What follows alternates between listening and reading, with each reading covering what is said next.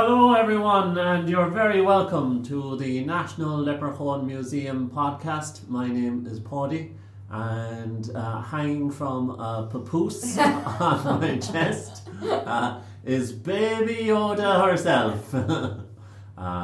Lenny, how are you doing today, Lenny? I'm very excited, and I actually found out that they're making, Build-A-Bear? Right. Build-A-Bear are making Build-A-Yoda. They're making Build-A-Yoda. Build-A-Yoda, and I am going to make it my business to go out all the way from where I live to Liffey Valley to the only Build-A-Bear that is anywhere near, which is not near, it's about an hour away from my house, to get a Build-A-Bear Baby Yoda. And I've asked it for my Valentine's Day present twice, and I have twice been told no, that it will not be happening. Baby Yoda. But imagine like a little cute Baby Yoda, but I'll buy it for myself. Yeah, why not? Treat yourself. I feel like he's such a fad that's going to be gone in 2 weeks, and everybody's going to be like, oh, do you remember that Baby Yoda thing? And I'm going to be hiding the 70-year-old teddy that I sent underneath the bed. Well, today we're talking about dreams and visions. Dreams and visions are very important in Irish folklore. I know I say that probably every episode, but there is a lot of stories that feature different dreams, different visions, different stories that are quite dream-like in and of themselves as well. And we all have dreams. We all have dreams and hopes and desires, and we also have those dreams at night.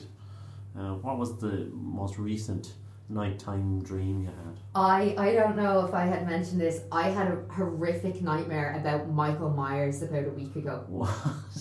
From Halloween. I do, yeah. But it was like, it wasn't quite a dream because I think it was sleep paralysis. When you are awake but you're asleep at the same time. Because I genuinely believed that he was in the room. And then I was like, when I did wake up, I was kind of like, oh, this is a dream. And then I woke up and then it wasn't happening. But it was so real. And it was one of them dreams, when you're like, okay, I've woken up, and you go back to sleep. And it happens again. Straight away, you're straight back into the dream. And it happened 2 or 3 times. And I probably never had a dream like that. And maybe it's because we've been talking and I've been in the kind of dream circle in my mind of thinking of dreams. But it was actually so frightening. Wow. Do you ever hear the story of the Hexham Heads? Hexham, I think, is a town in England. And these 2 teenage boys, they found 3 stone heads. I have heard of this, yeah. And they took them to a local historian, archaeologist, and she assessed them and said they were at least, about 6,000 years old. Right. And they were Celtic heads, and that they were used in blood sacrifice rituals. Okay. And the boys had them at home for a while, but then things started to go really strange in the house. Things would fly across the room. And one night, the mother of the family had, like you were describing there with the Michael Myers dream, she had sleep paralysis. And at the end of the bed was a guy with a goat's head, and it was she was just terrified.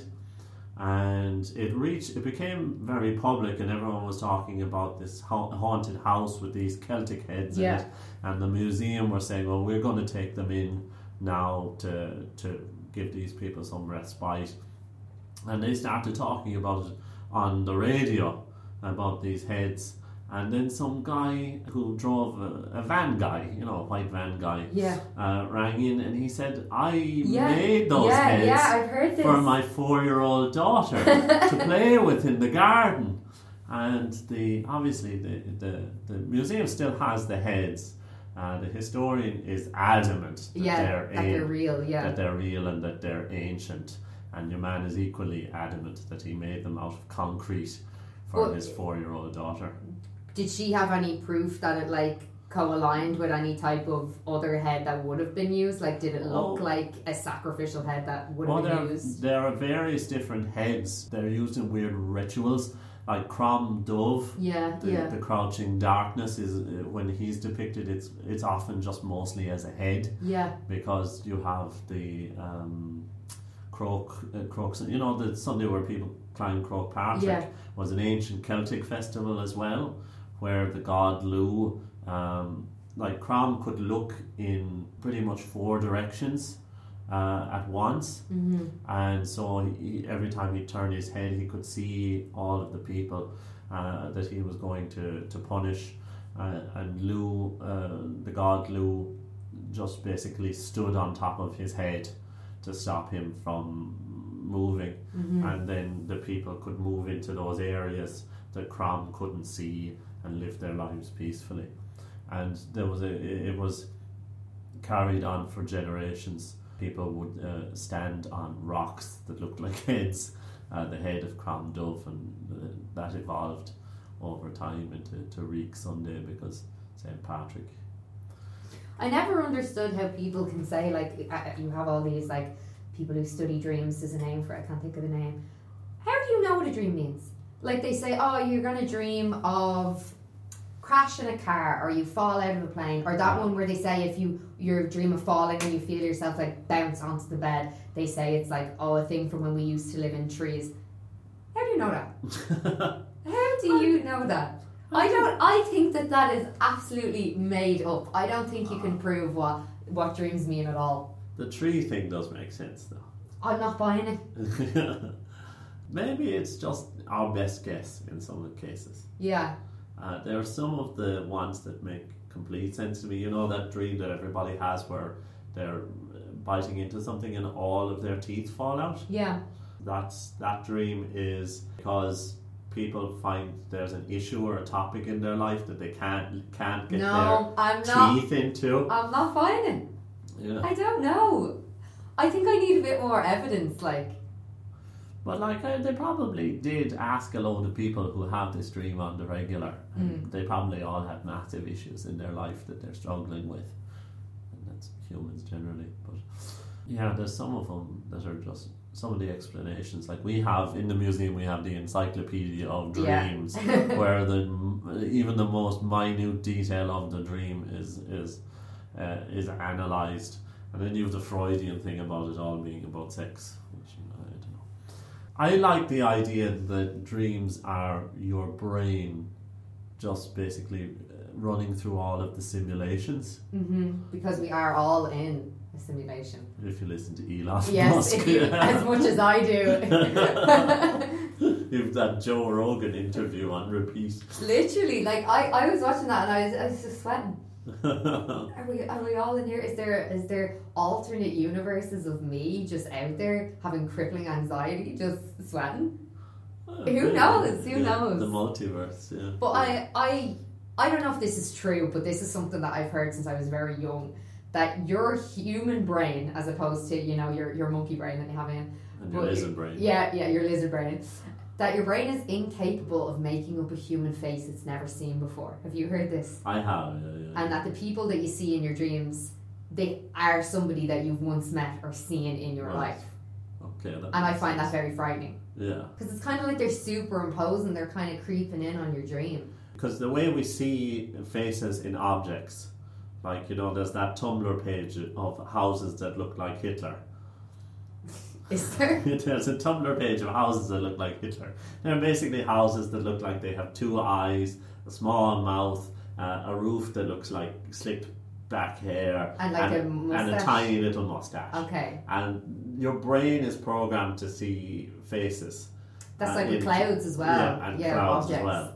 That you can't escape it. So it's constantly putting together faces from faces it's experienced before. Yeah. And you couldn't really invent a face. Yeah. Some artists might disagree with you. Pretty sure anime artists as well, constantly inventing faces that don't look really human.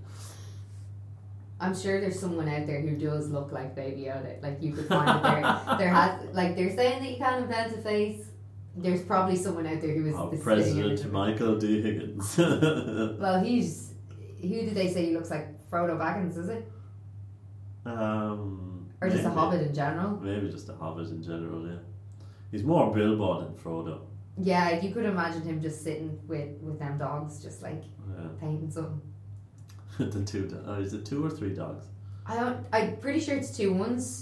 They're both Irish names, isn't one Shadow? Yeah. Irish for Shadow. That's as far as my knowledge goes. We should start talking folklore. Yes, we should. That's kind of what we're here and what we're about. Oh, but first the questions, questions we got in, we went through them and we picked out a couple of favourites. Our first question, which we do get asked an awful lot, is what is our favourite room in the museum? Mm-hmm. And what do you think? What's your favourite room? Cottage. The cottage. Yeah. The little Irish cottage. Tell the listeners why. So I feel like the cottage, the way that it looks like an exact replica of the house that you would have been in, and it has specific sound effects to the room, like rain. At some points we have the smell of burning peat, so it really puts you immersively into that world of where people would have lived. And I feel like there's a sense when you go into that room, and I feel like people really enjoy when they're in that room as well. Yeah. You can kind of feel it off the groups when they go in. Yeah, a lot of the stories are pretty wild, and they don't make much sense to people until they realise that the people who heard these stories lived little cottages, and they wanted a little bit of excitement, a little bit of the unusual, a little bit of the surreal to come into their lives, because they lived in little one-roomed cottages in Ireland in the 19th century. They worked day in, day out. If they were farmers, they never got a day off. You needed that bit of surreal, and that only makes sense when you're in the cottage. And it's great to go from the cottage then through the rainbow. Yeah. It's like, yay, it's a rainbow slide.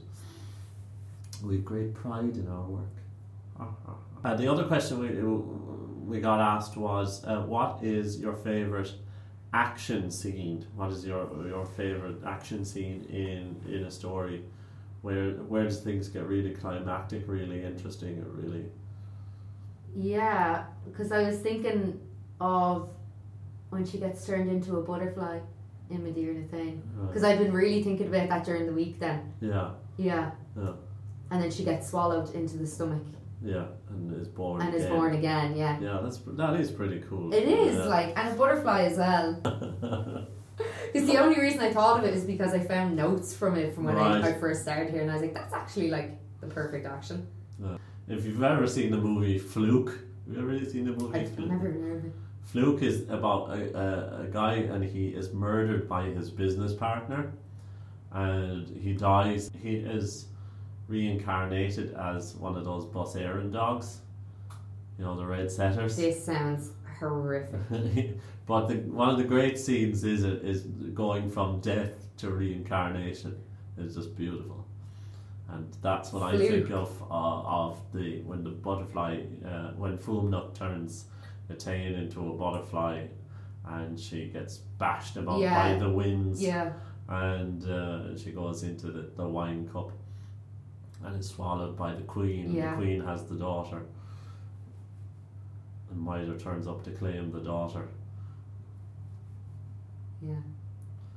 And they play chess for her, which is an interesting way to compete for a woman. I think that's probably, I like that one. Or anyone where anybody dies a violent death. Like, that has to be anyone where anybody ever dies in like in any type of horrific manner. You love that. Yeah, because it's just like, it's just great. Everybody finds death funny when it's not to do with them. Yeah, one of the great scenes is how Conan Macmorna gets a woolly back or woolly body. Yeah. And it's because he gets lodged in a chair in a palace that is slowly closing, getting smaller and smaller, and it's going to crush him and Finn McCool. And Finn pulls him up out of the chair so fast that he rips him out of his own skin. And I just love that scene because it's both disgusting and hilarious. But as well, probably the most anticlimactic death was probably Hard Cheese.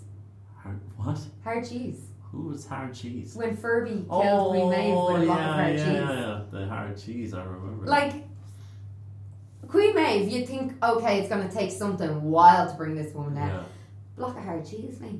Like, it could have been any of us. Well, I like the fact that the assassin, the killer, was looking around him, and he could, in rural Ireland, couldn't find anything else. Couldn't find a stone or a rock or something harder than the cheese that he had brought with him, and lobbed it at her.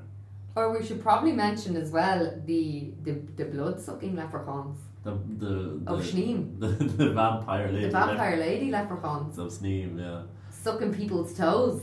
We're talking about dreams and visions, but I think Kerry mothers must have had an interesting way of putting their children to sleep, because it was said in the small community of Sneem that right outside in a haunted castle lived a tribe of vampire lady leprechauns. And during the season of Lent, the people of Sneem were obliged to give up dairy products. So there was no butter, no cheese, and no milk in your tea, which is very unusual for an Irish person. I once gave my mother a cup of chamomile tea, and she put milk in it. Oh no! It was, and she was quite happy drinking it, but it must have been awful. And they said that if you put milk in your tea during Lent, that season before Easter, in the community of Sneem, the vampire lady leprechauns would sneak into your house at night and suck your blood. Just the image of that in itself, like a vampire leprechaun. This bat flying in through the window and then transforming into a tiny woman.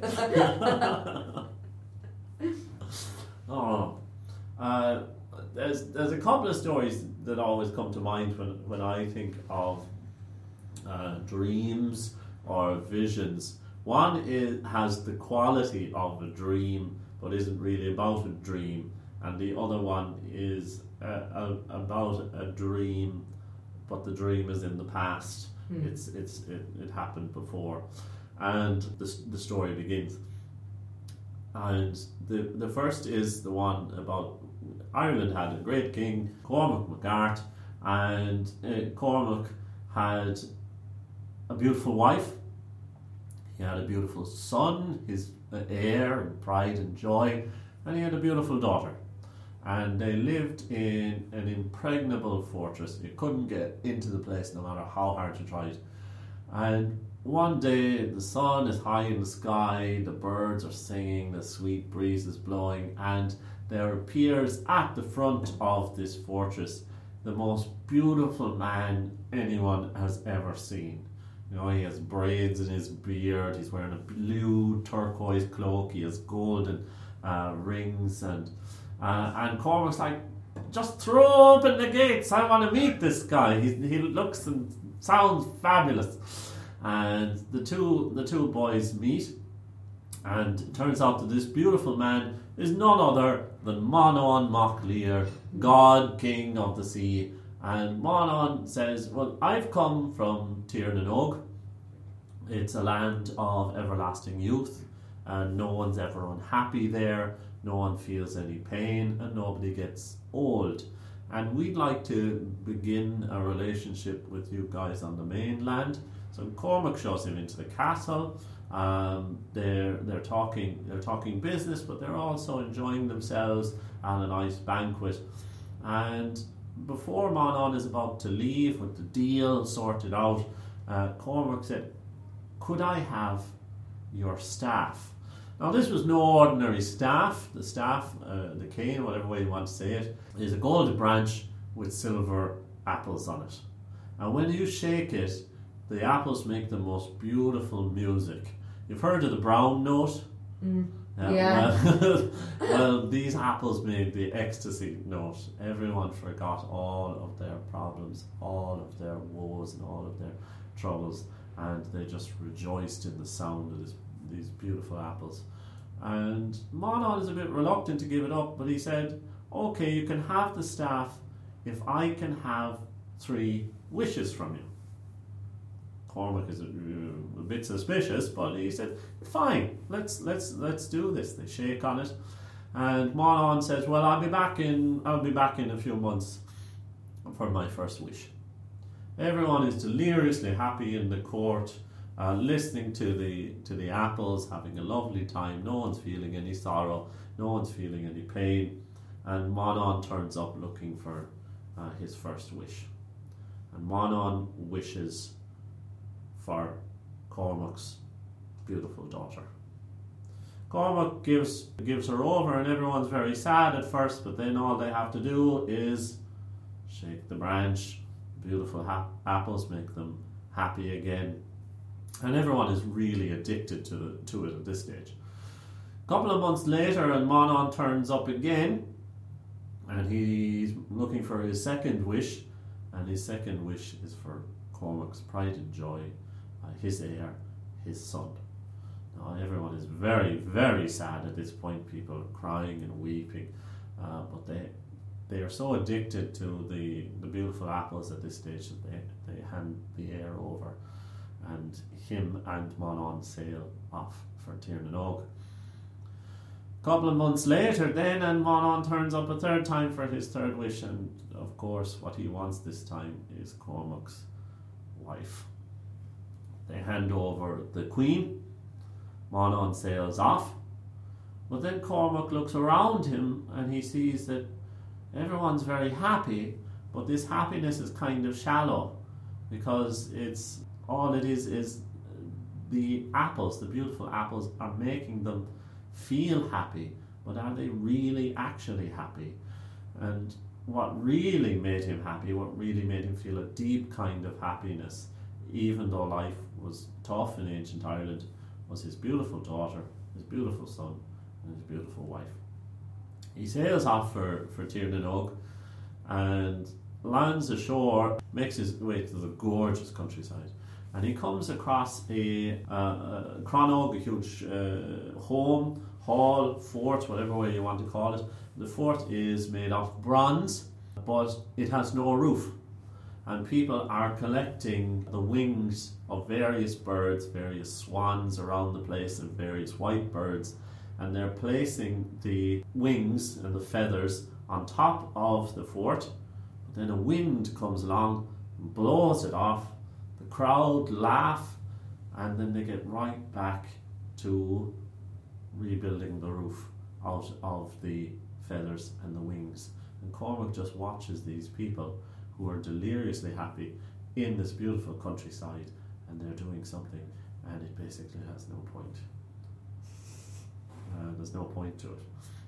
He makes his way further to the countryside, and he confronts Manon, and Manon basically said, well, I wanted to teach you a lesson. We're very happy here, but that happiness is kind of shallow, and your real happiness, your real pride should be your family. Kings in Ireland are very warlike. They're constantly making war on one another. Really, your happiness should be in your home, and not in the amount of counties you control or the land that you control. So it's a very dreamlike story with the apples and with the branch, inducing this kind of ecstasy, this kind of vision or dream, and then going to Tirnanog for it to be a very dreamlike place. My story also takes place in Tirnanog. Oh, go on, go ahead. So, for those of you who don't know, Oisin was a member of the Fianna, who were the High Warriors of Ireland, who was said to have gone to Tirnanog, but he had been hunting in Kerry on the coast of Ireland, and when they stopped him and the Fianna, they looked out towards the waters at Kerry, and they realised that the waters were beginning to part.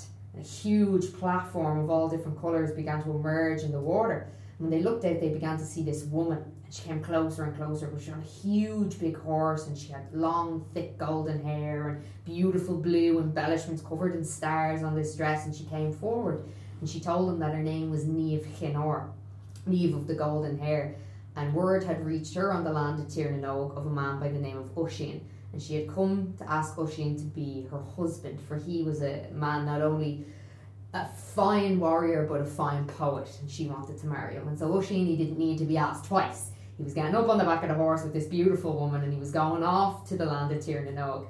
And they went off on the horse. When they got to Tirnanog, he realised that Niamh had not lied, that this was a land of flourish and a land where people never grew old. And he realised there was a really, really small old woman on the island. And he thought how strange that was. He went over, he talked to her, and she said she had come very, very elderly to Tirnanog, but time was working backwards and she would soon be young. Wow. So years were going by, 1, 2, 3 years, and Oisin began to realise that he felt pangs in his heart. He wanted to go back to Ireland. But as he was in Tirnanog, he fell asleep, and while he was asleep he began to dream. And he dreamt of an island where there was a woman stuck in iron-bound chains, 2 huge eagles on either side. And when he began to talk to the woman, she went behind the eagles and she got a huge lantern, and he could see that there's behind this woman a very, very large sword, and the sword said Manon McClear down the middle of it. And when he came out to rescue the lady, what should he hear? Only a serpent. And he turned around, there was a huge eel-like creature with massive huge eyes, and he had to fight this creature, and of course it lasted for 300 years because it's an Irish story. And then when he woke up, he was beside Niamh in the bed, and he told Niamh of what had happened, and she became fiercely worried about him, so she brought him to a place called the Undying Lands, or the Land of Forgetfulness. That's what it was. The Land of Forgetfulness, which was like the place that you were saying everybody was asleep and they were covered in these feathers, and they went there and they said to have slept for a decade before Oisin got up, went back to the land of Tir na Nog and saw a huge sword that has emerged on the waters, which was a sword of one of the Fianna, which then caused him to go back over to Ireland and effectively meet his demise when he came back over to Ireland. But I think it's a great story of touching on the point of dream-like states. Well, Tir na Nog in itself is like a dream-like place. Yeah, definitely. And even the passage of time is there. You know the way in dreams the passage of time is, you feel sometimes you'll have a dream and you'll think that this has been going on for hours. Yeah, and then you wake up and you realise that you've only been asleep for 40 minutes. Yeah, because it was 100 to a year, wasn't it? 1 year there's 100 years here. Have you ever seen The Good Place? Is Orlando Bloom in that? No. No, The Good Place is the one with Ted Danson and what's her name? Is this new? It's a Netflix show about people living in the afterlife. Okay, it's good. It's funny. It's very funny. And Ted Danson is explaining that the passage of time in the afterlife is different. On Earth, time moves in a straight line, but in the afterlife, it goes in a pattern that looks like the signature of a man named Jeremy Beremy. What? Why? I don't know. It's just a mad show. It's the most famous dream in the Irish tradition is the dream of Aengus. Aengus, god of love. Aengus was the child of the goddess Buina, or the River Boyne, as she was known later, and the Dagda, Big Daddy. Big Daddy D. The Dagda. He's the only god I know of anyway that has a V in their name. That's how important he is. We need to emphasise the Dagda. And Aengus is... I sometimes imagine him, he has these birds flying around his head that they say are the physical manifestations of his kisses. And I imagine him as a kind of a teenager who takes lots of selfies on their phone, is constantly on TikTok, whatever TikTok is. I don't know what it is. I don't understand TikTok, people, but apparently it's a thing. And I imagine him as kind of a teenager in bed, getting up to the things that teenagers get up to in bed. And his mother walks in, "Get up and get ready for school." And Aengus is like, "I've had a beautiful dream about a lovely girl, and I won't be satisfied until she is mine." The goddess at the time wasn't worried at first. She thought this might just be a passing fancy. But gradually Aengus becomes more and more obsessed with the girl in the dream, and he starts to get sicker and sicker and lovesicker, and he doesn't leave the bed. His mother, being a good Irish mother, she went up and down the country trying to find this beautiful woman for her son. You know, I don't know about you, Lenny, but if there was if a mother came to me, an Irish man, he's like, "My son is lovely." My son has any chance to go out with him. Happens a lot in Kerry. He probably does. I don't know. I didn't date much when I lived in Kerry. But moving swiftly on.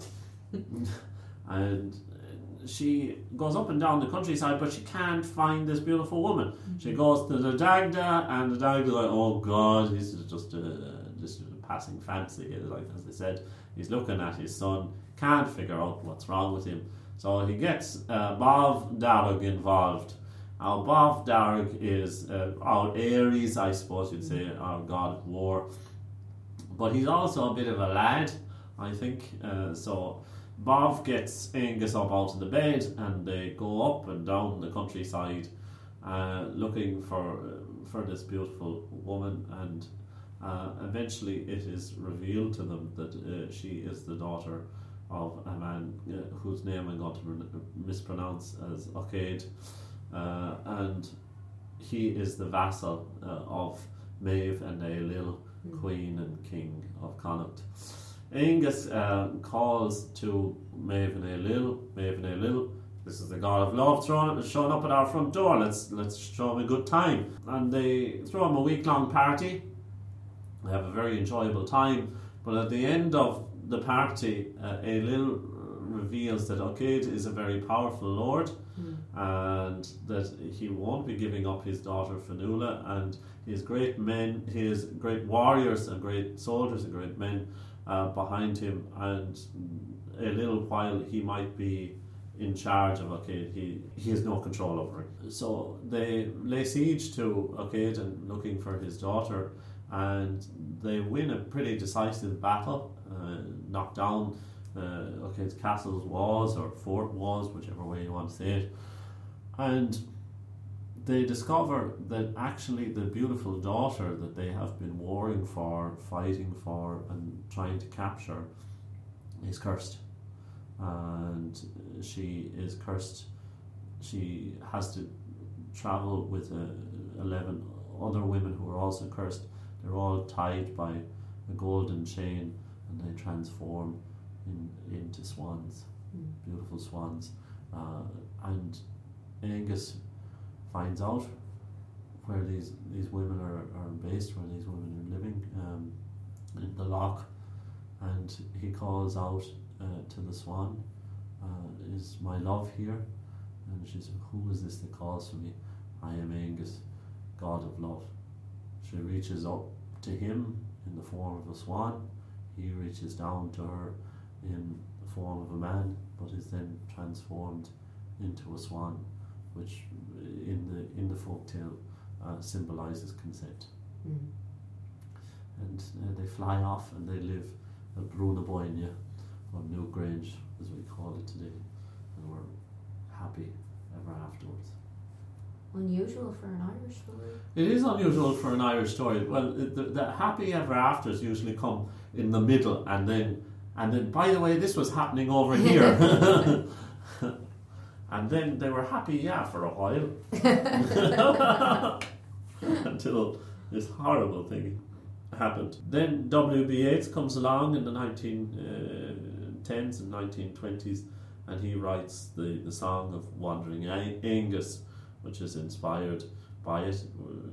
Many of you probably recognise it as I went down to the hazel wood because a fire was in my mind. I cut and peeled a hazel wand and tied a berry to a thread. And when white moths were on the wing and moth-like stars were flickering out, I hooked a little silver trout. And so what Yeats does, he changes her from a swan to a trout. Don't ask me why, because trouts are a lot less pretty than swans. He changes Aengus into just an ordinary fisherman, and who brings the trout home. Trout transforms into a beautiful woman, then runs off, and Aengus spends the rest of his life following her through the countryside. I will find out where she has gone. The poem says.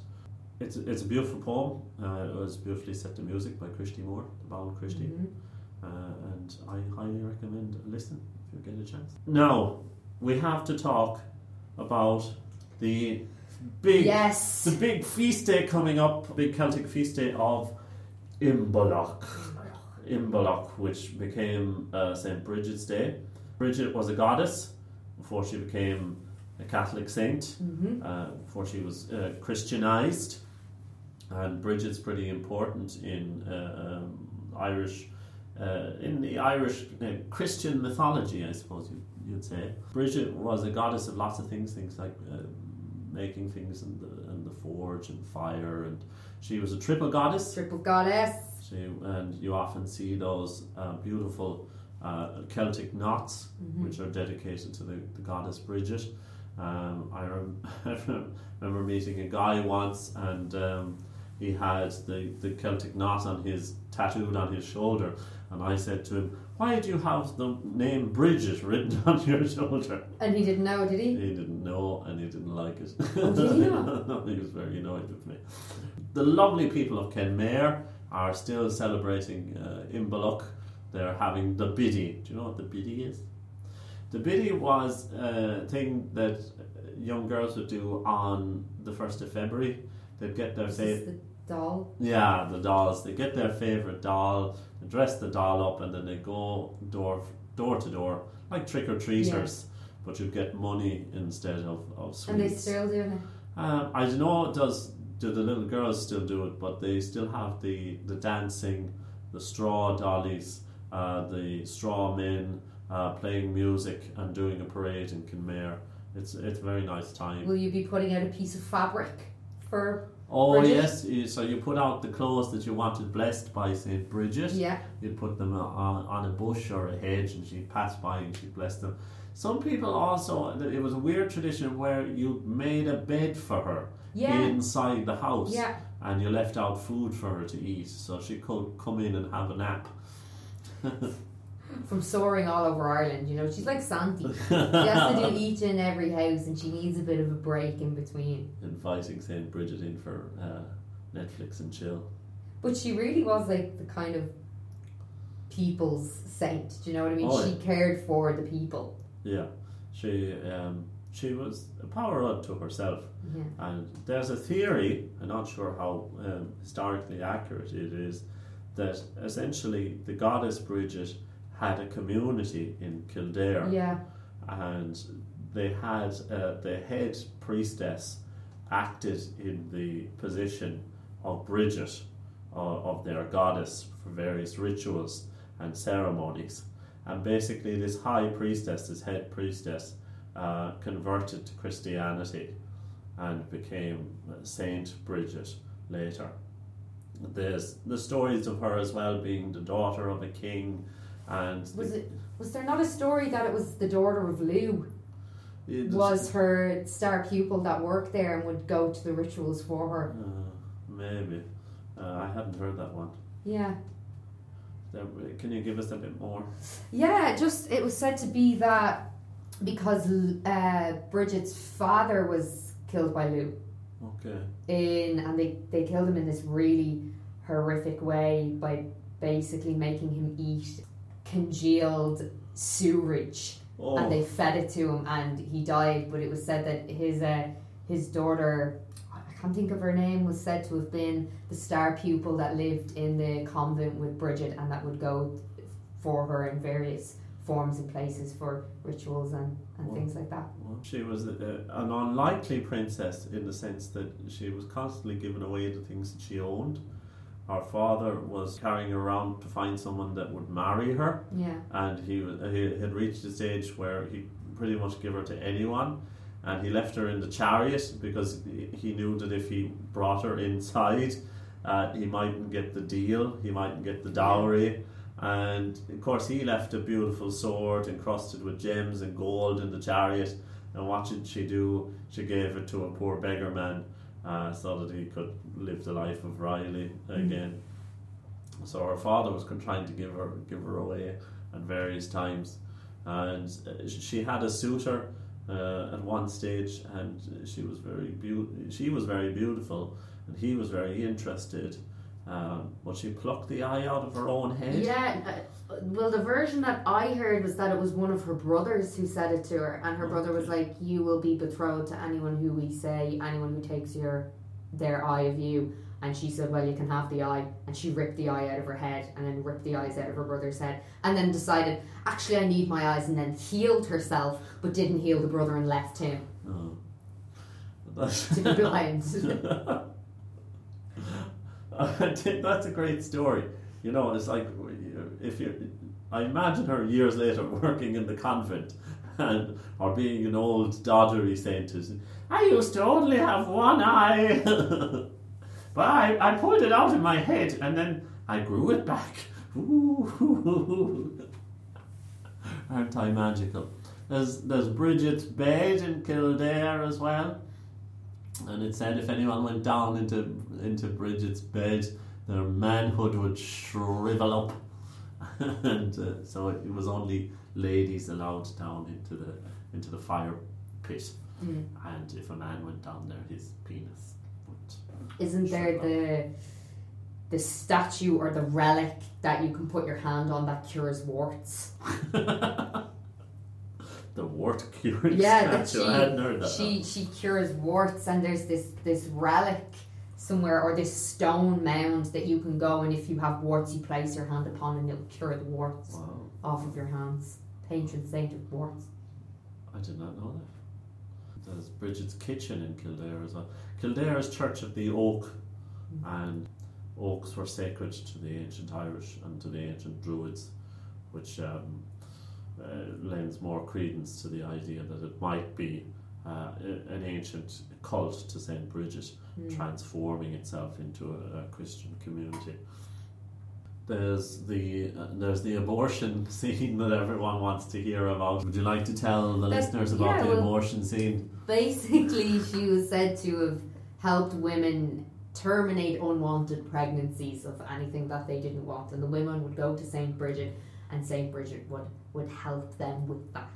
And that was because a nun in her convent had fallen pregnant, and she didn't know what to do, and St. Bridget just put her hand on the bump and the baby disappeared. And to stop anything untoward happening to women, she invented a shriek alarm. A shriek alarm? Yeah, so it was a whistle that women used to carry with them, and they would blow at night time if anything foul was a play, and they would blow on this whistle and people would know that something was happening, and they would come to help. So she invented it. Stranger danger.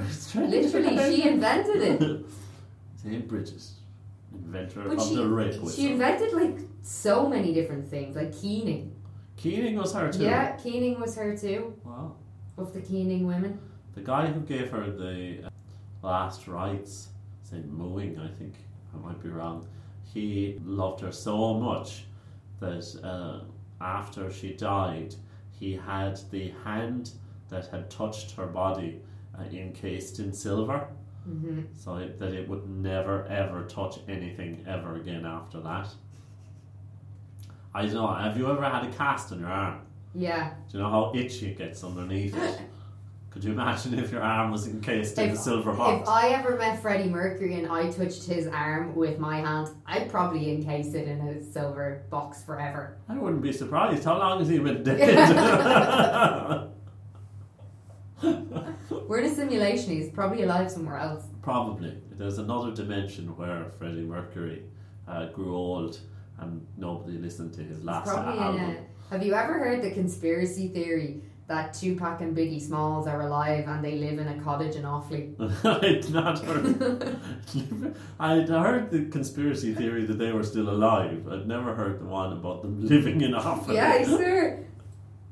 This was like on the Facebook circuit a few years ago that this kind of conspiracy theory took foot, that they were believed to have been alive, well, and living in Offaly together.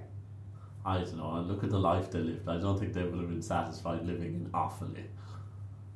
It's an awfully nice place. Oh, no. No. That's so wrong. So very wrong. Why do you think that people don't know a lot about Bridget and that she's a patron saint and tend to know a lot more about St. Patrick, and she tends to be overshadowed quite a lot?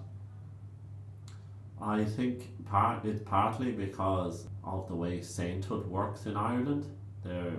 The Irish people didn't wait for approval from the Vatican to declare a saint. That's why we had so many of them. They just did it themselves. We just did it ourselves. We just declared someone a saint on our own. St. Patrick is more official in the sense that he is an approved bishop. There is a book that he wrote that you can read so we know he was a historical figure. Yeah, we're a bit confused about how many St. Patricks there were. Might have been 2 or 3.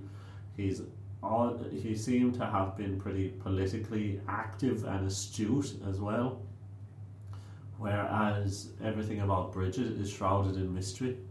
We're not quite sure if she was a real person. Yeah. We're not quite sure where the goddess starts and Saint Bridget begins. Yeah. The other side of it is that St. Patrick is a man, church is a male-dominated world, unfortunately, and St. Bridget's a lady. It's very sad.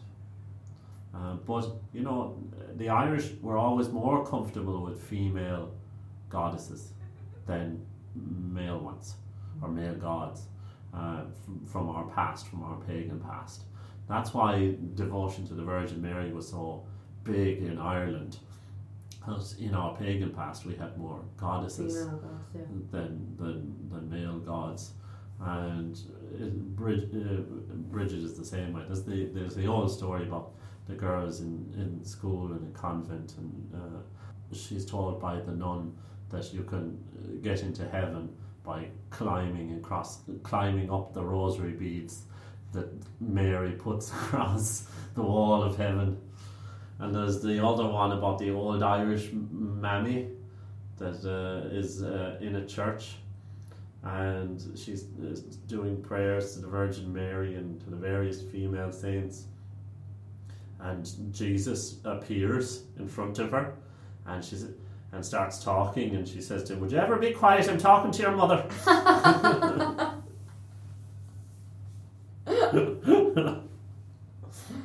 I think, bizarrely, because of the way the Irish mind works, is we think we know more about St. Patrick, but we're more comfortable with the stories of Bridget. And Imbolc has been a festival since way before the arrival of St. Patrick, so it's been important to us. And on that note, ladies and gentlemen, thank you for joining us. I was Paddy Holly, you were Lenny. And Lenny, she's like Cher. I'm like Cher, I only have one name. Cher or Prince or... We're all living together, me, Cher and Prince, in a cottage in Offaly. We're all together. Oh, I'd like to visit that cottage. I really would. We'd have a whale of a time. Thank you very much, everybody, for listening. You were very good listeners. Reach out to us through the tweets, through the Twitter, leprechaun_IE on the Twitter. You can email into us rainbow at leprechaunmuseum.ie. I had to think there about our email address. And you can also get us on the usual, the Facebook or the Instagram. Everyone's on the Instagram lately. I know, the Instagram is the way forward. Yeah, the Instagram seems to be the way forward now. And so you can reach us on the Instagram as well, Leprechaun Museum, and subscribe to the podcast. And thanks for listening. Bye-bye!